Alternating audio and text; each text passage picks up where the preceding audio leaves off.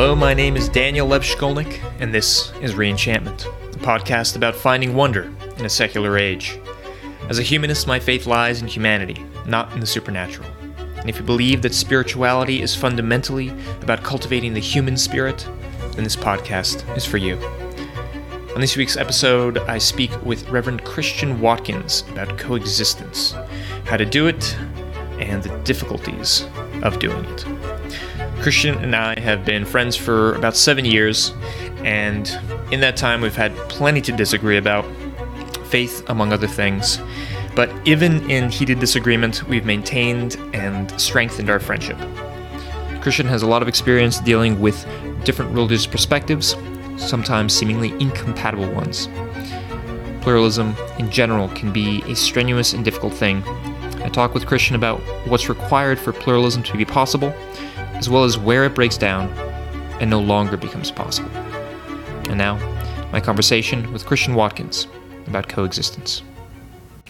Christian Watkins, welcome to Reenchantment. Thanks so much, Daniel. Or rather, welcome back to Reenchantment, because we tried to do this episode a couple weeks ago, and technical problems just scuttled the whole thing. It's exciting to be back. It's always good to see your face and to hear your voice.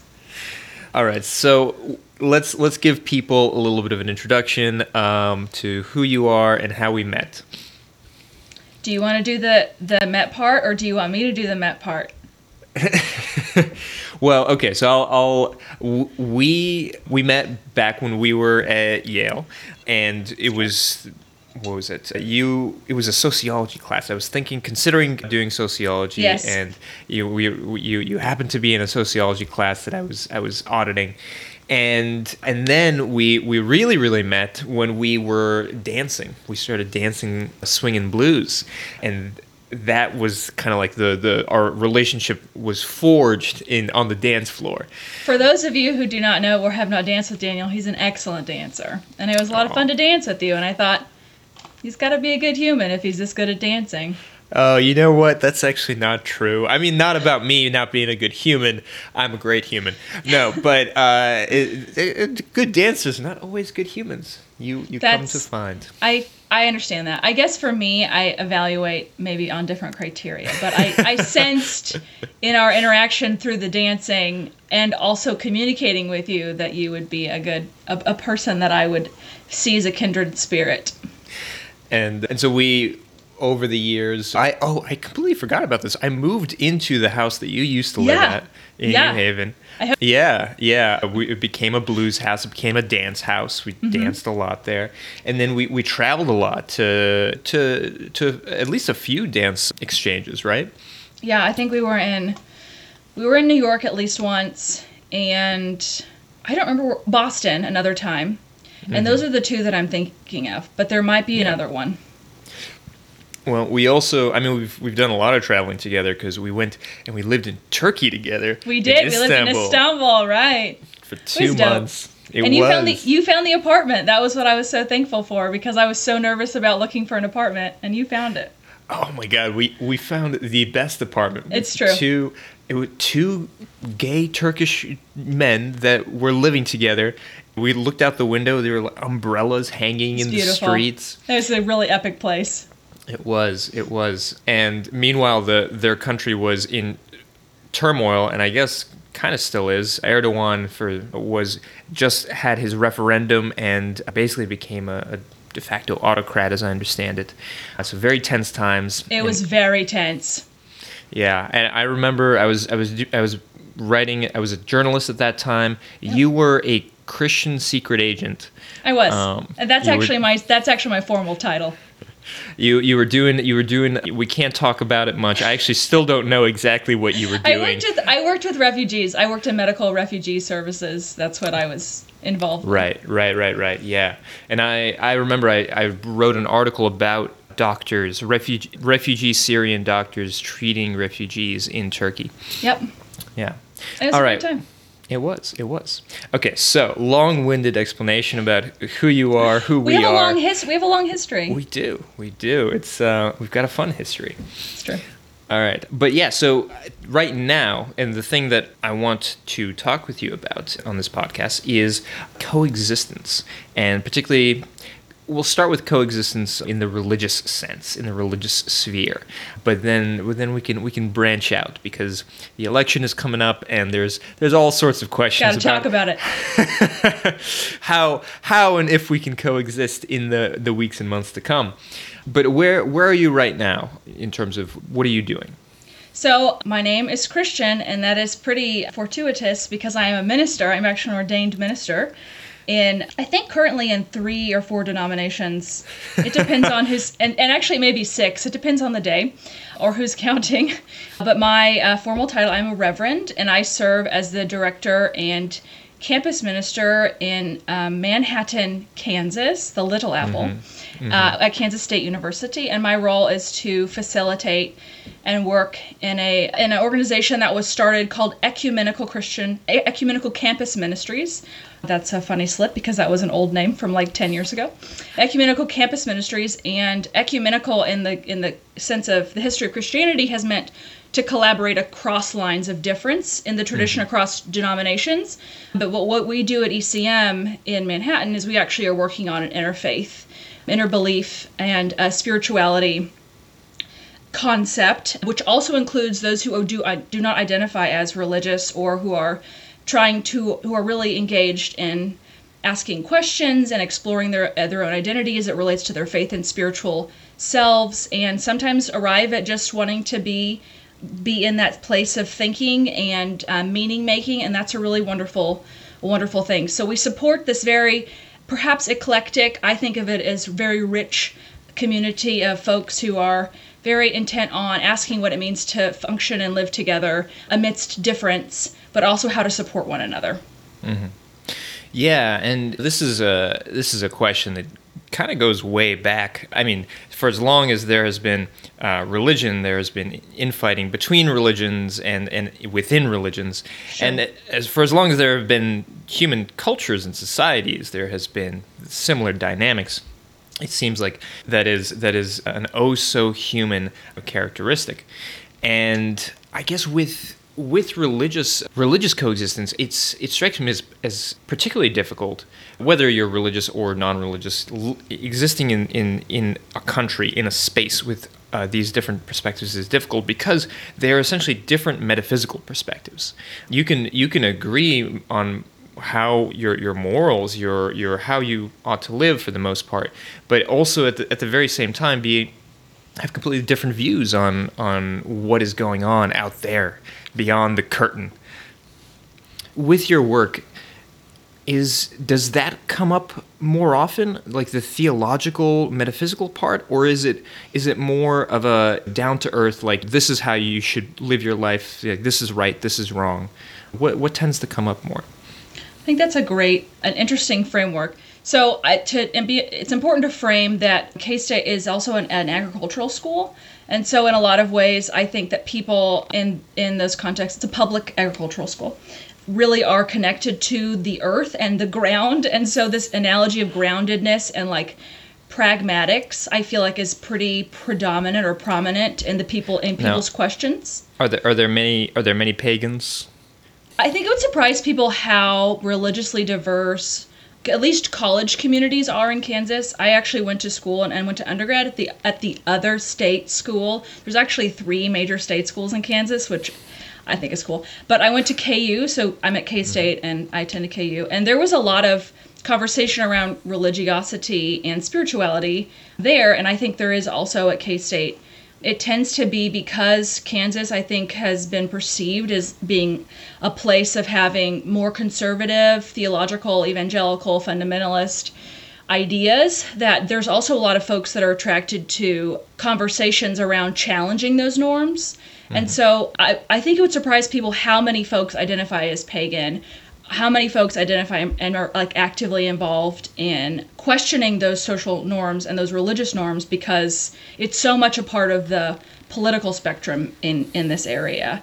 So in that sense, like, I think there's a lot of pragmatic ways of engaging with one another, and so that's important, but that doesn't mean they're not theological in nature. And so a lot of the times, like what I see myself doing and what I try and think about in the context of facilitating community is that we're really trying to create a space for imagination, for people to have like robust imaginations around what it means to be in a space together, and also like that it's okay to be curious, that it's okay to not come in with an orthodoxy or an orthopraxy.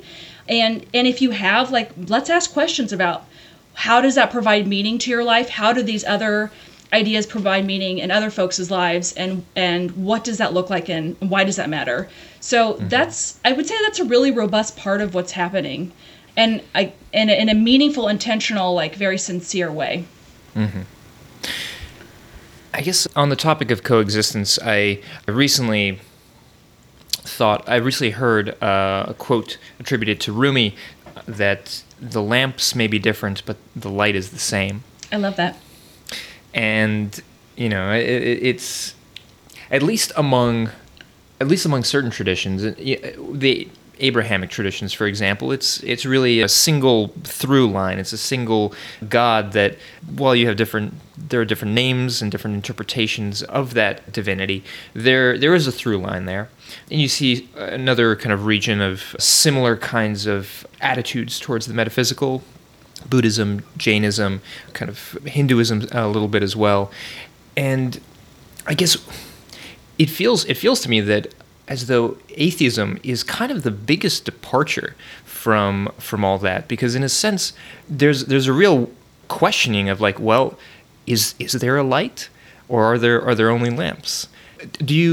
Are there many atheists on campus, and what is their perspective, and how do they contribute to the conversation? I feel like it's important for me to locate that I am not in the like active in an atheist community in terms of like those conversations on campus, and so I don't want to try and speak for everyone. My experience is based on the things that I've seen at ECM and the conversations we've been engaged with, so that I want to make sure that I name that. But I think that a lot of the communities that I've spent time with or seen, or folks that identify as atheists that are involved at ECM, often are in spaces of really intentionally engaging the histories that they've encountered as it relates to Christianity. And there's a lot of deep curiosity about how things came to be. How do these ideas in Christianity exist? Why do they exist? And there's a sense of like wanting to be present in conversations and deep engagements about different types of meaning. And so I feel like those are the types of experiences that I've seen the most, and the ones that I'm able to speak to, just because those are the folks that are active in the community. I'm involved on a committee called I'm sorry if I mess this up for anyone that listens to this, the President's Committee on Religious, Spiritual, and Non-Religious Diversity. And it is a committee that advises the president. Of the university, or? Yes, okay. That advises the president on, the president of the United States. No, that was last week. So of the university on these questions on campus, and we have an active atheist presence on that group. And we just recently had an event where atheists were involved in creating a kind of a talking session where they shared about their ideas and asked other questions of other communities, like, well, how do you think about this or perceive atheism? And it was actually Zoom bombed by an alt-right group that was very engaged in discriminatory language. And I think while that may seem like that makes sense in Kansas, that you can just kind of flippantly point to that being something that happens, I don't necessarily experience that to be how everyone functions, and that there is this, I would say that Trump has animated, and the politics around Trump, that animated ideas that if anyone doesn't form or fall into the kind of white Christian narrative, that they're seen as alien and other and bad and different. And so there's a lot of, in that way, like, I think also the people that are involved at ECM, the students and community members, have shared experiences with atheists in that space where they're not necessarily have the same ideas, but they're also like feeling very nervous and bullied, and that's a nice way of putting it. Yeah. Those groups who are being very vocal and discriminatory in many ways. And so that's Not necessarily Yeah. the same experience, but certainly something that is happening across the spectrum. Yeah, I was speaking with Nick Fish, the president of American Atheists, and he was saying that he's actively working on building coalitions with other groups, LGBT communities, and also, interestingly enough, other religious communities which have felt the kind of heat or pressure discrimination of predominantly evangelical conservative forces. And so he's also very very aware there aren't enough atheists, at least not enough openly atheist people to really fight a good fight, but maybe together with a coalition there might be. And I think that's an important point. That, I mean, there are differences, and I don't want to muddy those or say that they're not important, because I believe, for example, and I tell people that one of the reasons I went into ordained ministry is because I had a strong group of Muslim women that I met with on a regular basis that, like, we talked about theology, and I became super interested in understanding my own history and tradition because these women were so committed to thinking about that with me. And so I think that there's a way that we can enrich one another and think about coexistence not as truth telling to each other, but kind of creating a space where we can explore who we are and how we create understanding alongside one another.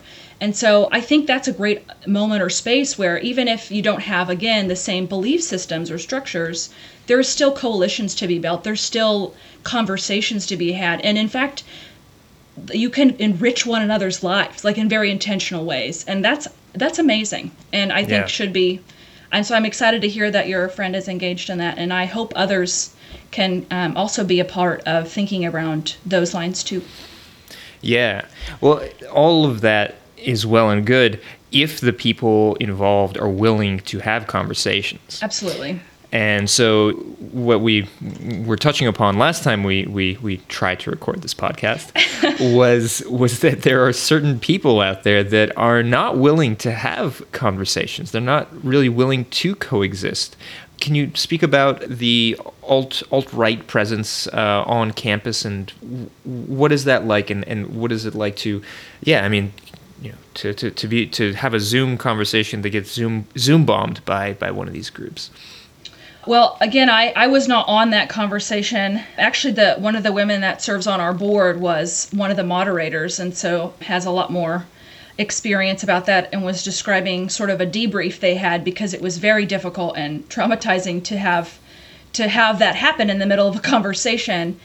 And I think if anyone has ever done any research in the news on Kansas State, they'll find that over the last 4 years, although this extends further into the past, that there have been public displays of what we refer to as the alt-right. I would say like outright racist, homophobic, white supremacist moments of trying to use fear to exclude others and to exert a presence in the community of Manhattan. And I think as a community, what I have valued about being here is that there is a strong sense of that being wrong by a lot of people, that it's not just that there are people and there are organizations that have collectively been organizing against these ideas for a long time, because these groups have had political vestiges sometimes in Kansas and in the Midwest. And so the history of being active and creating organizations is a part of kind of the lifeblood of a lot of Kansas communities. And so there's already been a very large, I would say, we don't believe this, we don't agree with this is not a part of who we are as a community. Mm-hmm. And so in that sense, I think what you were asking about earlier is like, what is the baseline for engagement? And if you're not able to acknowledge or recognize that someone has a shared humanity, if someone else's humanity is seen as a threat or something that you need to control, that's probably not going to be a good place to look at things like coexistence, because the negation of another person that doesn't create mutuality. Right. In a sense, kind of like pluralism runs out there. The the continent, the island of pluralism, Sure. stops where you reach a community or a person or a set of people that is unwilling to acknowledge kind of an equality of mutual dignity and mutual respect among people. If it's one thing to disagree about interpretations, philosophies, even morality in the religious sphere or the cultural sphere, but to not have at least a common, understanding that we are all humans trying to make something work, that essentially all conversations will break down from the get-go. And so in a situation like that, you said it yourself. I mean, like, that coexistence can't happen there. What are the next steps? Like, what happens from there? Absolutely. Well, I think that we're seeing it on a national scale, and we're also experiencing it here. There are these relationships between organizations where folks are like, "Hey, listen, we clearly have something that we share. We need to create some kind of bridge because our voice is amplified when we do that." And so, I mean, that's again what we're seeing here at K-State. We're seeing groups, I think, forming, and inner, if you will, regional groups forming to say, we got to figure out how to make the perception of alt-right power lessened, and we need to amplify the voices of those who do not understand or perceive the world to be that. And so that's been a lot of what ECM has been involved with. We just had a queer cabaret on Sunday that was outdoors that people could participate in, and utilized that opportunity to think and to share with community flourishing and celebration. So in moments of fear, we have decisions that we can make, and certainly those are, I'm not trying to speak to everyone's context, but it's been encouraging to see communities form and opportunities bubble up that says we are present, we are visible, we matter, and we have life to celebrate too. And so I think that those types of moments are powerful in and of themselves because they demonstrate an alternative narrative, an alternative vision of flourishing. And so that's something that, again, I think has to happen and is happening on a very real scale. Hey there. I wanted to take a moment to give a big thanks to some of the folks that have been supporting the show recently. Rose for her one-time donation, as well as Rachel, a family friend. If anybody wants to make a single donation, you can do so at Venmo at Daniel Shkolnick. And I also want to give a big thanks to Erling Hope for becoming a patron on Patreon. For the past few years, Erling has been working on a project called Crazy Making. It's a multi-year project about what we believe and also how we believe it. At the core of the project, he asks two questions of people. What's the craziest thing you believe, and what's the riskiest thing you believe? Some of my favorite responses that he's gotten so far include: the act of questioning is a spiritual act, souls travel in packs, and my new favorite conspiracy theory, 9/11 was caused by the invention of the alphabet 2,900 years ago. Think about it. I'll include a link in the show notes to this episode where you can learn more about Erling and his project, and where you can contribute your own crazy or risky belief. Thank you for supporting the show, Erling. Find out more at erlinghope.com/crazymaking. And now, back to the episode. So, right now in our country, we have political worldviews that are essentially almost non-overlapping. And it's interesting to think about this because it's in some ways very similar to two different religious worldviews, two different metaphysical worldviews that are completely incompatible with one another. When you can't agree on the baseline of reality, it's very easy, I think, to come to blows. And oftentimes through history, it's been through physical warfare, through kinetic warfare. With time, we've transitioned into using diplomacy instead of warfare as a way to resolve conflicts. I've heard this political historian, David Moss, talk about how in the history of democracy, conflict is not necessarily a bad thing. And in fact, he says that in the most divisive periods of American political history, there has been really interesting innovation that has come out of that because of that conflict. I'll read a quote from his book, Democracy, a Case Study. He says that what struck me in working on these case studies is that in nearly every moment of American history, people thought democracy was about to break. In one instance, the Civil War, they were right. But most of the time, they were wrong. In part because they acted, became more engaged, and worked for reforms.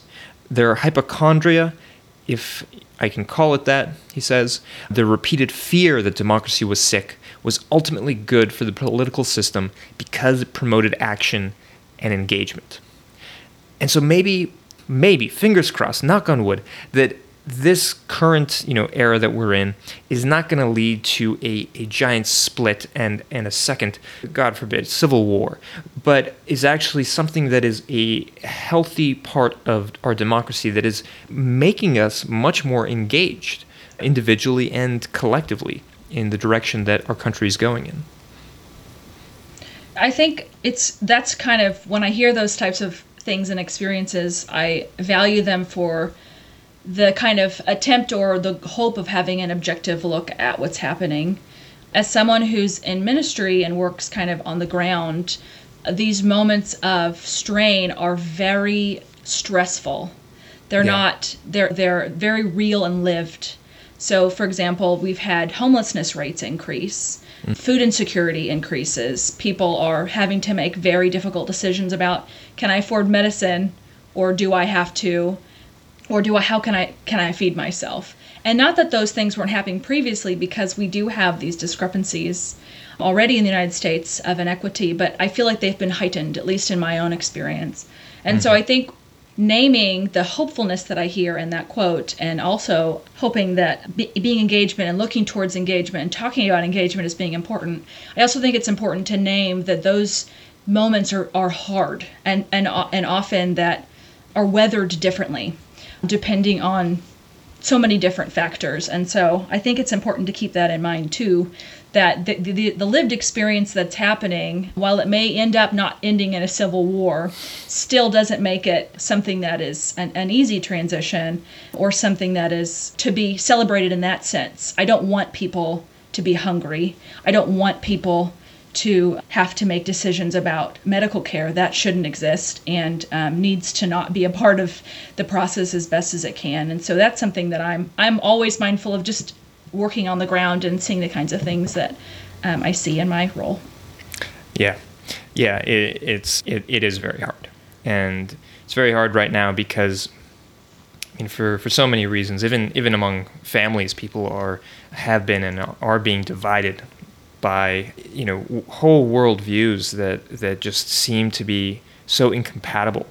And this has obviously so much to do with the kind of information ecology that we currently live in, where people they're seeing different information. There's either a trust or distrust of totally different kinds of news sources, information sources.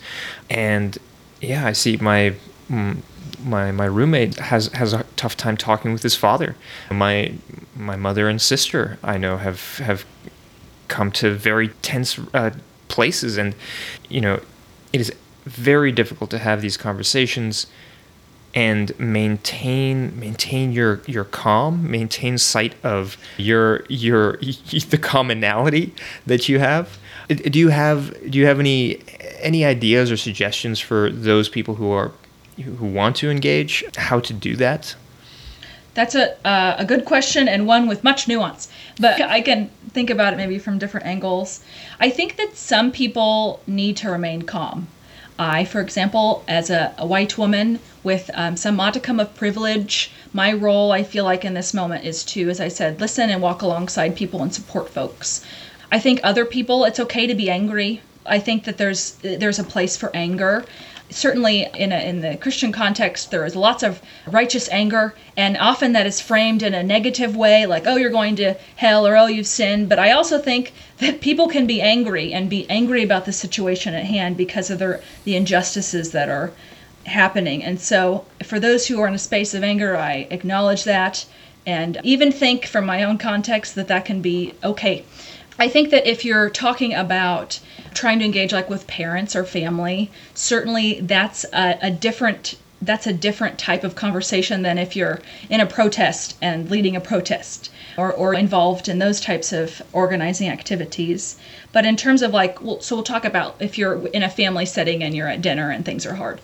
It's okay, I would say, and to recognize and understand your own limits, that in some ways it's really difficult, not only because you feel angry or invested because this is someone you care about or that you look up to. I mean, you have a relationship. And so that it makes sense to acknowledge that that's difficult. I think when people are in a space where they feel like they're able to engage, if it comes to that spot, then reminding yourself that trying to come from a place of curiosity is important, not necessarily because the other person will reciprocate that, but because it allows you to kind of be in a mind frame of engaging with someone else. Mm-hmm. Again, I don't think that's everyone. Everyone doesn't need to be there. If you are a gay son and your father is telling you, or mother is telling you, or parent is telling you that you are awful, and if that's not a healthy place for you, don't do that. Don't, because that's, I get that. But if you're really invested in conversation, then coming from a place of, I'm curious about where you're coming from, maintaining, I actually often when I'm in a space where I feel like I'm going to be stressed, I will meditate before I go do something like that, if I know that I'm going to be in that spot. Yeah, because it allows you to kind of be like, okay, I'm in my space, this other person is in their space, I'm going to just be living into my space. Obviously, that's a lot of prep work, but prep work I think is important. Absolutely. I mean, meditating. For me personally, I imagine the conversation and I imagine it going well beforehand. Oh, that's nice. That's such a good idea. I love that. You should write these things down.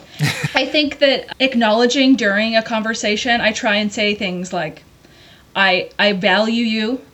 Because I'm assuming that if you're engaging in this conversation that you value that person.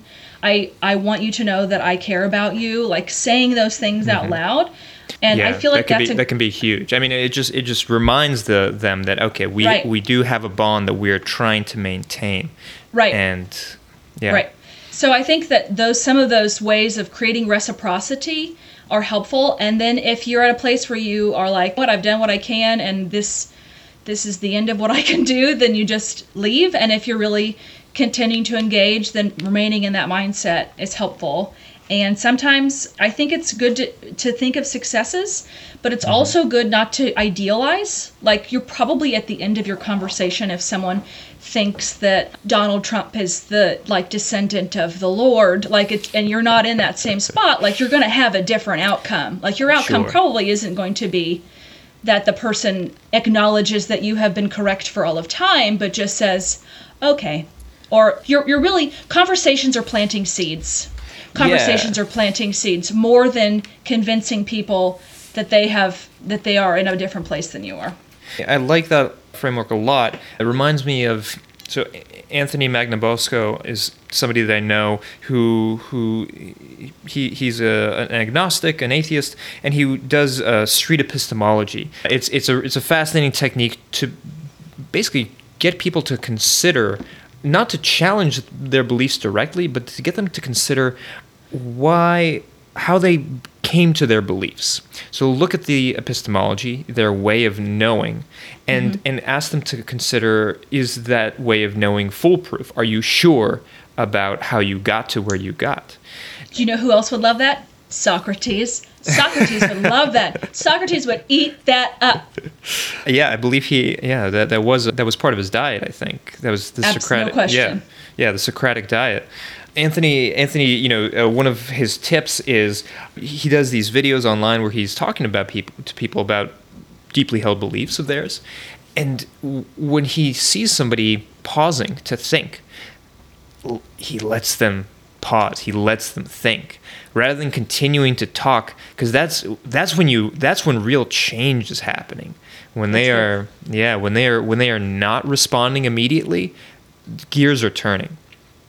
And there's many of his conversations, they don't end with like a complete reversal. No. But like maybe weeks or even months or sometimes years later, somebody will get in touch with him. It's like, you've changed my mind. Like, it wasn't then, but like it planted that seed, and over time I really started thinking more deeply about this stuff, and I've come around to a different form of looking at things. Absolutely. And that's the fostering curiosity. You're really, I mean, in my opinion, again, this is maybe coming from my ministry background, but I don't see myself as being like the converter of humanity. I don't care. I don't even care about that. If there is any type of like converting, which I hate that word, that happens, it's this sense of like being comfortable thinking about things. Like I just think being open to like asking and thinking seems to be a really great place to be, because it is not someone's role, in my opinion, again, to think that we can autocratic each other into thinking or being the same way. We should really be seeing each other as like companions in this journey, for many reasons. Like, we all come from different contexts, and this is important, and this frames how we are. So I love that, and I think that, again, setting that realistic expectation and not seeing it as a failure. I feel like because people are so used to like, I've checked the box of like making someone think like me, that really isn't a healthy way to engage with people. Sure. You're really just perpetuating some of the things that maybe you don't want someone else to do to you.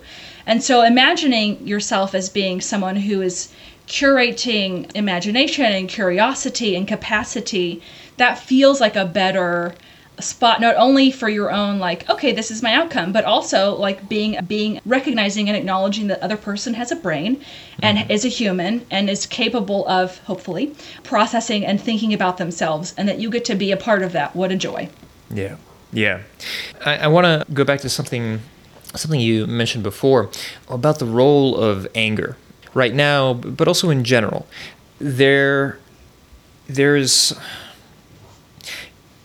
I totally agree with you in the sense that there is plenty to be angry about right now for various reasons.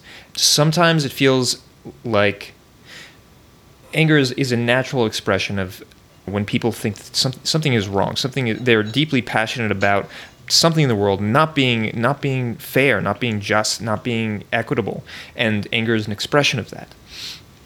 But does anger have a place in changing politics and changing the world, in the sense of when anger becomes aggressive force, when anger becomes violence, is Sure. that still a legitimate expression, or does that divide ultimately more than it mends?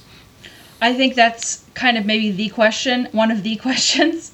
For me, I don't know who said this, so if someone knows, they should quote, but someone once described to me the difference between hot anger and cold anger. And that has been helpful for me. And I wish I could think of who it was. I don't know if I read it or someone said it, but I think it's pretty helpful. Hot anger is that like explosion where you're like the all the things that come with yelling or screaming or feeling like really maybe even violent in that sense, like you're just in that hot anger spot. And I want to say that like one of the things I think that Christianity has done poorly is separating the body from the experience. Like there's this theology, especially from Aristotle, of like suppressing the human. Like there's all this suppression. We have to suppress our feelings. And so I think one of the things that is important to challenge, at least again from my perspective, is this sense of like, it's okay, you're going to have feelings. Like people have feelings. And that includes anger, like feel that anger. But there's a difference between hot anger and acting out of hot anger and acting out of cold anger.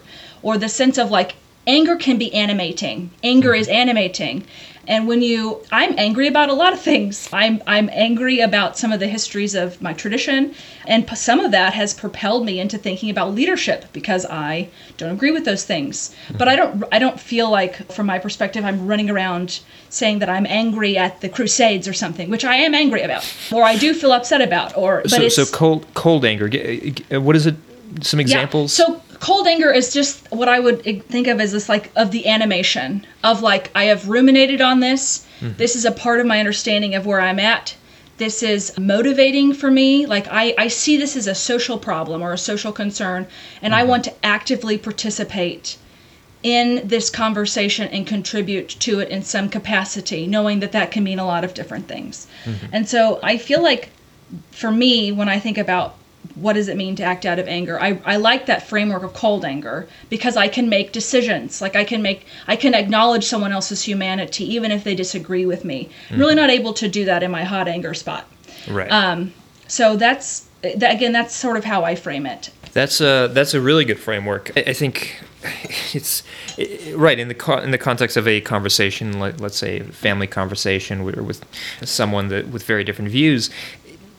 I was talking with my sister about having conversations like this with our mother, and when the wave of the conversation, when it starts to crest, when it starts to turn, and that hot anger starts, you've essentially can feel lost. It, you know what I mean? Yeah, you feel it, and you've lost the conversation, especially if one person triggers another person, and like both people are entering into that hot anger state where it feels like their identity and their core beliefs are being challenged, and absolutely, it really is hard to bring it back from that. It's just a kind of exponential emotional curve. But cold anger, from my understanding of, it's something that you're talking from a place of you've thought about it. It's something that you've internalized. You are committed. It's like a resolve. I like that. And it can come through in your words and in your conversation, but it's not like a blinding, uncontrolled rage. Sure. Yeah. I think that you paraphrased it and added helpfully how I think of or how I interpret that as well. Yeah, I wanna say that maybe it was on Hidden Brain, that the psychology podcast. I feel like I've heard of them talking about anger, but it could be a completely different place. Sure.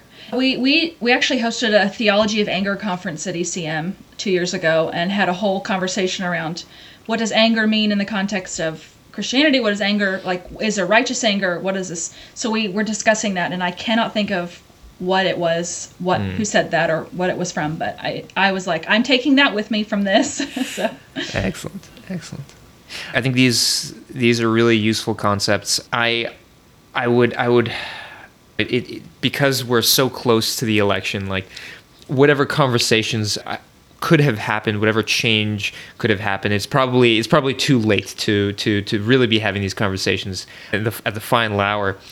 But I think at this point it comes down to the electoral system that we've established, and which is really, if you think about it, it is a infrastructure to have these kinds of conversations on a nationwide scale. I think voting is, I believe, an act of faith. It's an act of faith that what we've been involved in, this enterprise for the last 300 years, is really is working, or can work better and better than it has worked in the past. I think that's what is kind of at the heart of the American constitutional system: amendments and distribution of power, checks and balances. It's the ambition to, over time, slowly but surely, correct and adjust, and I have great faith and hope that will continue. Hope is so important. Yeah. Hope backed up with action. That's right. Yeah. Well, I hope everybody goes and uses their voice, uses their vote, and yeah. Do it. It is an act of faith. And Christian, thank you so much for coming on the show. Thank you for having me. Absolutely. And one more thing. Is there a word that you want to add to the Athesaurus? It is a thesaurus for atheists, for agnostics, for those who do not believe and yet who want to express very deep and potent human emotions without using words like soul or transcendent or divine. I think there's a word, I think it is pneuma. I may be saying it wrong, And it is, I like the word, it's kind of a translation for spirit, but I don't think that it comes with the baggage that you're describing. Is that P-N-E-U-M? Yes, M-A. So spell it? P-N-E-U-M-A. Okay. Pneuma. Yeah. Pneuma. And that's from the same root that pneumatic is? Yeah, of lungs, of breath? Yes, it means it's used in John. People don't know this, and that's why it's kind of cool. Or maybe they do. Maybe everyone knows this, and I'm the only one that thinks this is novel. But it means to, like, breathe spirit or breath onto something. And so it's an old Greek word, right? Yep. Yep. So Pneuma. I think that pneuma, it's also kind of a sciencey word.